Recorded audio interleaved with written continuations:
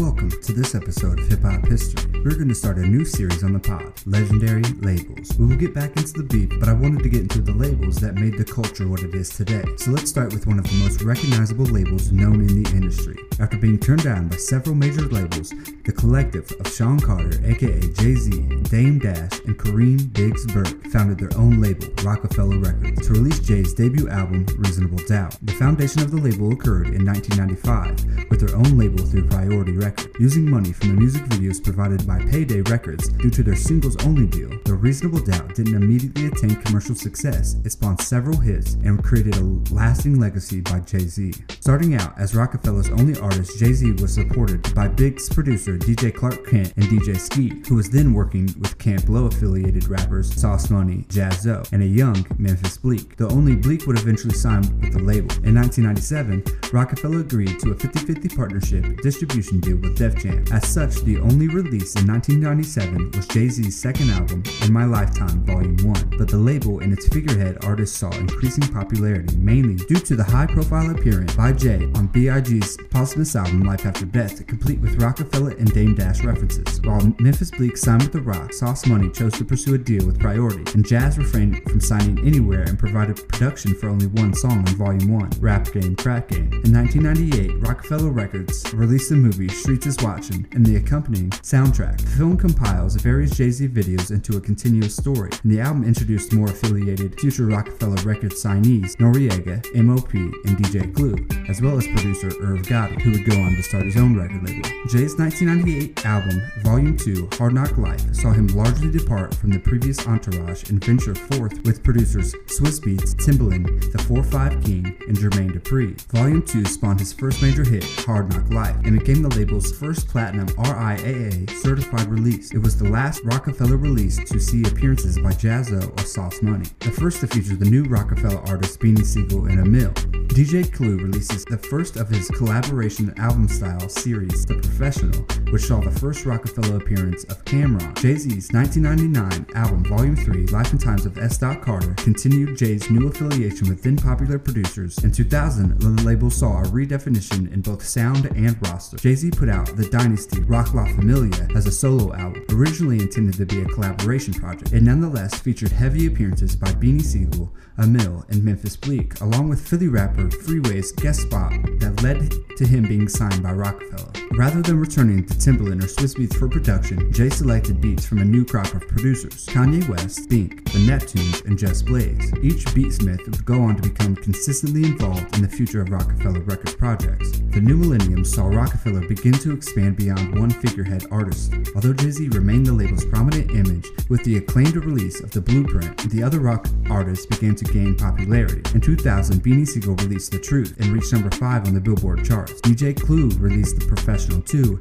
and Memphis Bleek released The Understanding. Clue and Beanie's album hit the top 5 on the Billboard charts. Bleek's album was in the top 20. Nonetheless, all 3 albums were certified gold by the RIAA for selling over 500,000 copies in the United States. Jay-Z and Dame Dash began signing new talent including Cam'ron, Freeway, and several young Philly rappers that were later compiled into the Freeway and Sigel-led group State Property. Cam'ron put out his Rockefeller Records debut, Come Home With Me, in 2002 to platinum RIA certified status, and shortly after signed his group, The Diplomats, to Rockefeller as well. In 2002, Rockefeller released through Lionsgate Entertainment the film State Property. The movie, while not the first for Dame Dash, would be the start of Rock Films / Rockefeller Films. The film studio would go on to release Paid in Full the same year. And from 2002 to 2003, Dame Dash signed several artists in response to Jay-Z's talk of retirement after his 2002 album, The Blueprint 2, The Gift and the Curse. They signed M.O.P. and Oh Dirty Bastard and gave Graph a joint venture deal and attempted to sign Twista and Joe Budden. Rockefeller experienced this height in product releases and overall popularity as a brand name during the period, seeing the release of State Property's Chain Gang albums, Joel Santana's From Me to You, Freeway's Philadelphia Freeway, and the Diplomats' group debut album, Diplomatic Immunity, Memphis Bleek's MADE album, and Jay-Z's alleged final album, The Black Album. Rumors of friction between Carter and Dash became apparent, though denied by both camps at the time. Problems involving Dame's media attention and Jay's alleged inaccessibility had been brewing brewing since the video shoot for Big Pimpin'. After Jay-Z's supposed last album, it was revealed that he had accepted the position of CEO, president of Def Jam Recordings, and the Island Def Jam Music Group purchased the remaining 50% stake of Roc-A-Fella Records that Island Def Jam didn't already own. Dash poised to take greater control of the company and began heavily promoting artists Cam'ron, The Diplomats, State Property, Kanye West, and Twista. In 2004, Kanye West's album, The College Dropout, became a huge commercial and critical success, selling multi-platinum RIAA certified sales. Foxy Brown was signed and began to work on her album, Black Rose. The infamous split between Dash, Carter, and Burke occurred when it was revealed the trio had sold their 50% interest in Roc-A-Fella. As president, Carter retained control of Rock and his masters, ousting his two former partners, and he later explained that he had offered to turn down the position and ownership for the masters to Reasonable Doubt alone. But that offer was refused by the other two, as Dash and Burke set up their own record label originally called Rock for Life, rechristened to Dame Dash Music Group. Each artist was offered their choice of labels. The Diplomats were the first to make the move to Dame Dash Music Group and began a public campaign against Jay-Z, dissing him in songs and interviews. Backed heavily by Dame, Cam'ron was especially vocal, claiming Jay-Z blocked him from an executive position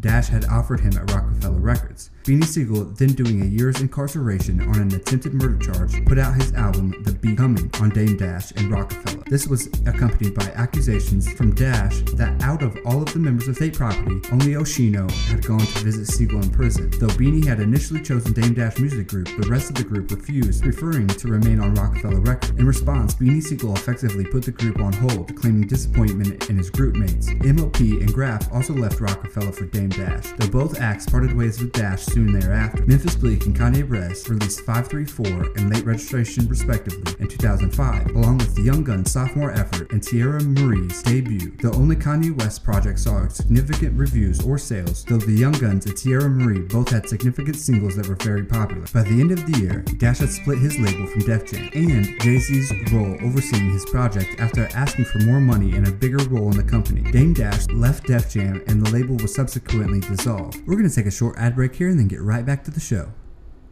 Thank you for listening to that ad. Now back to the show. In 2006, releases were largely limited to those of the Rock La Familia, a Latino-geared label under the Roc-A-Fella umbrella that followed the trend of reggaeton. Hector, El Father, and NORE both put out albums, and the label was home to the New York rapper True Life, but the label has since folded. Jay-Z made his return that year with Kingdom Come. He stepped down from his Def Jam position and put out a second album in 2007, American Gangster, along with Kanye West's Graduation. Kanye West's album was multi-platinum and came out to rave reviews. The signing of Rough Riders artist Jadakiss, former rival to both Jay-Z and Beanie Sigel, also came in 2007, as did Uncle Murda. Foxy Brown was dropped from the label after 2 years. Though Young Chris and Petey Crack continued to appear on projects, neither seemed any closer to solo projects. And in 2008, Petey Crack announced the State Property had been dropped from the label. This was countered by Beanie Sigel's manager, who confirmed that Beanie Sigel and Free Ray were still part of Roc-A-Fella Records. Young Chris also apparently signed as a solo artist. In 2008, saw the only release was Kanye West 808s and Heartbreak, which is considered a culture shift. During that year,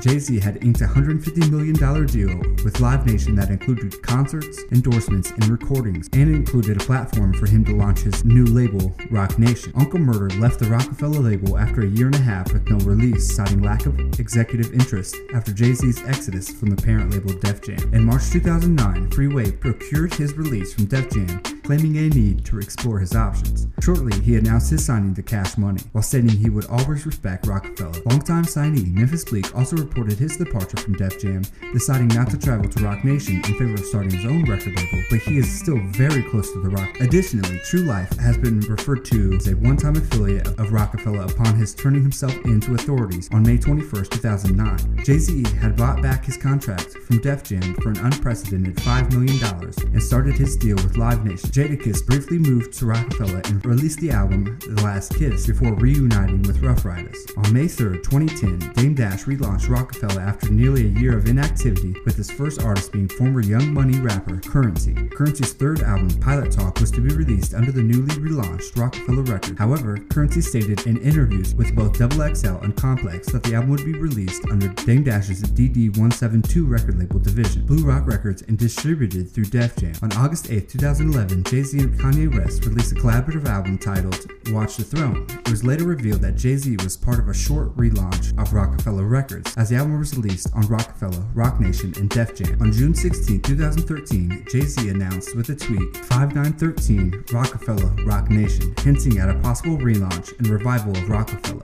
and a possible merger with Roc Nation. However, it meant that Rockefeller was only relaunched for the purpose of releasing his new album Magna Carta Holy Grail, and that was the last album released on Rockefeller Records. Rockefeller put out albums between 1996 and 2013. Let's go over those albums. Starting with Jay-Z's Reasonable Doubt in 1996, Chriseon's Ghetto Cryon, and Jay-Z's In My Lifetime Volume 1 in 1997. The compilation album Streets is Watching, and Jay-Z's Volume 2 Hard Knock Life, DJ Clue's The Professional, all in 1998. Memphis Bleek's The Coming of Age, and Jay-Z's Volume 3 Life and Times of S. Carter in 1999. Beanie Siegel's The Truth, DJ Clue's DJ Clue Presents Backstage Mixtape, Emil's All Money is Legal, Jay-Z's The Dynasty Rock La Familia, and Memphis Bleek's The Understanding, all in 2000. DJ Clue's The Professional Part 2, Beanie Siegel's The Reason, Jay-Z releases 2 albums, The Blueprint and Jay-Z Unplugged in 2001, State Property, Jay-Z and R. Kelly's The Best of Both Worlds, Cameron's Come Home With Me, Jay-Z's The Blueprint 2, The Gift and the Curse, and the soundtrack to Paid in Full in 2002, Freeway's Philadelphia Freeway, The Diplomat's Diplomatic Immunity, Jay-Z's The Blueprint 2.1, State Property's The Chain Gang Volume 2, Joel Santana's From Me to You, Jay-Z's The Black Album, Memphis Bleek's MADE, and the compilation album Rockefeller Records Presents The Rock Files Volume 1, all in 2003. Kanye West, The College Dropout, Young Gun's Tough Love, Jay-Z and R. Kelly's Unfinished Business, Jay-Z and Linkin Park's Collision Course, Cameron's Purple Haze, all in 2004. Memphis Bleek's 534, Young Gun's Brothers from Another, Tierra Marie's Tierra Marie, Kanye West's Late Registration, all in 2005. Kanye West's Late Orchestration, DJ Clue's The Professional Part 3, Hector Bambino's Los Rompe Discotecas, Nore's Nore y La Familia y Tu Sabe, Jay-Z's Kingdom Come in 2006. Kanye West's Graduation, Jay-Z's American Gangster, Freeway's Free at Last, Beanie Siegel's The Solution in 2007. Kanye West's 808s and Heartbreak in 2008, Jadakiss The Last Kiss, Jay-Z's The Blueprint Collector's Edition in 2009. Kanye West released 2 albums in 2010, including VH1 Storytellers and My Beautiful Dark Twisted Fantasy. Jay-Z and Kanye West released Watch the Throne in 2011, and Jay-Z released Magna Carta in 2013 on his old label and his new label, Roc Nation. Now let's go over the list of films attributed to the Rockefeller brand. The list of films include Streets is Watching in 1998, Backstage in 2000, State Property, Paid in Full, and Paper Soldiers in 2002, Death of a Dynasty in 2003, Fade to Black in 2004, and State Property 2 in 2005. Along with the films and the music, these record execs also owned Rockaware, which did major numbers. Rockefeller Records was a staple in the game, but they really made their name between 2000 and 2005. From Hove to Ye, Beanie Siegel to Cameron, they had the game on lock. There were few record labels who owned the landscape as long or period in the game. One of the figureheads of the label was the biggest artist of all time and has grown to be known as one of, if not the greatest rapper of all time.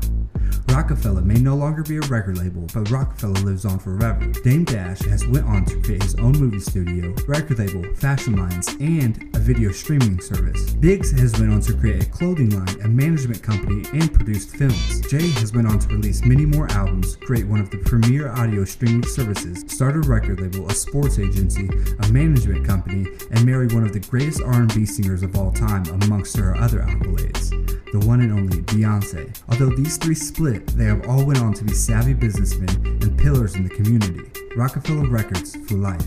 Thank you for listening to this episode of Hip Hop History. Please like and subscribe and leave a review if possible. It really does make a difference. Thank you.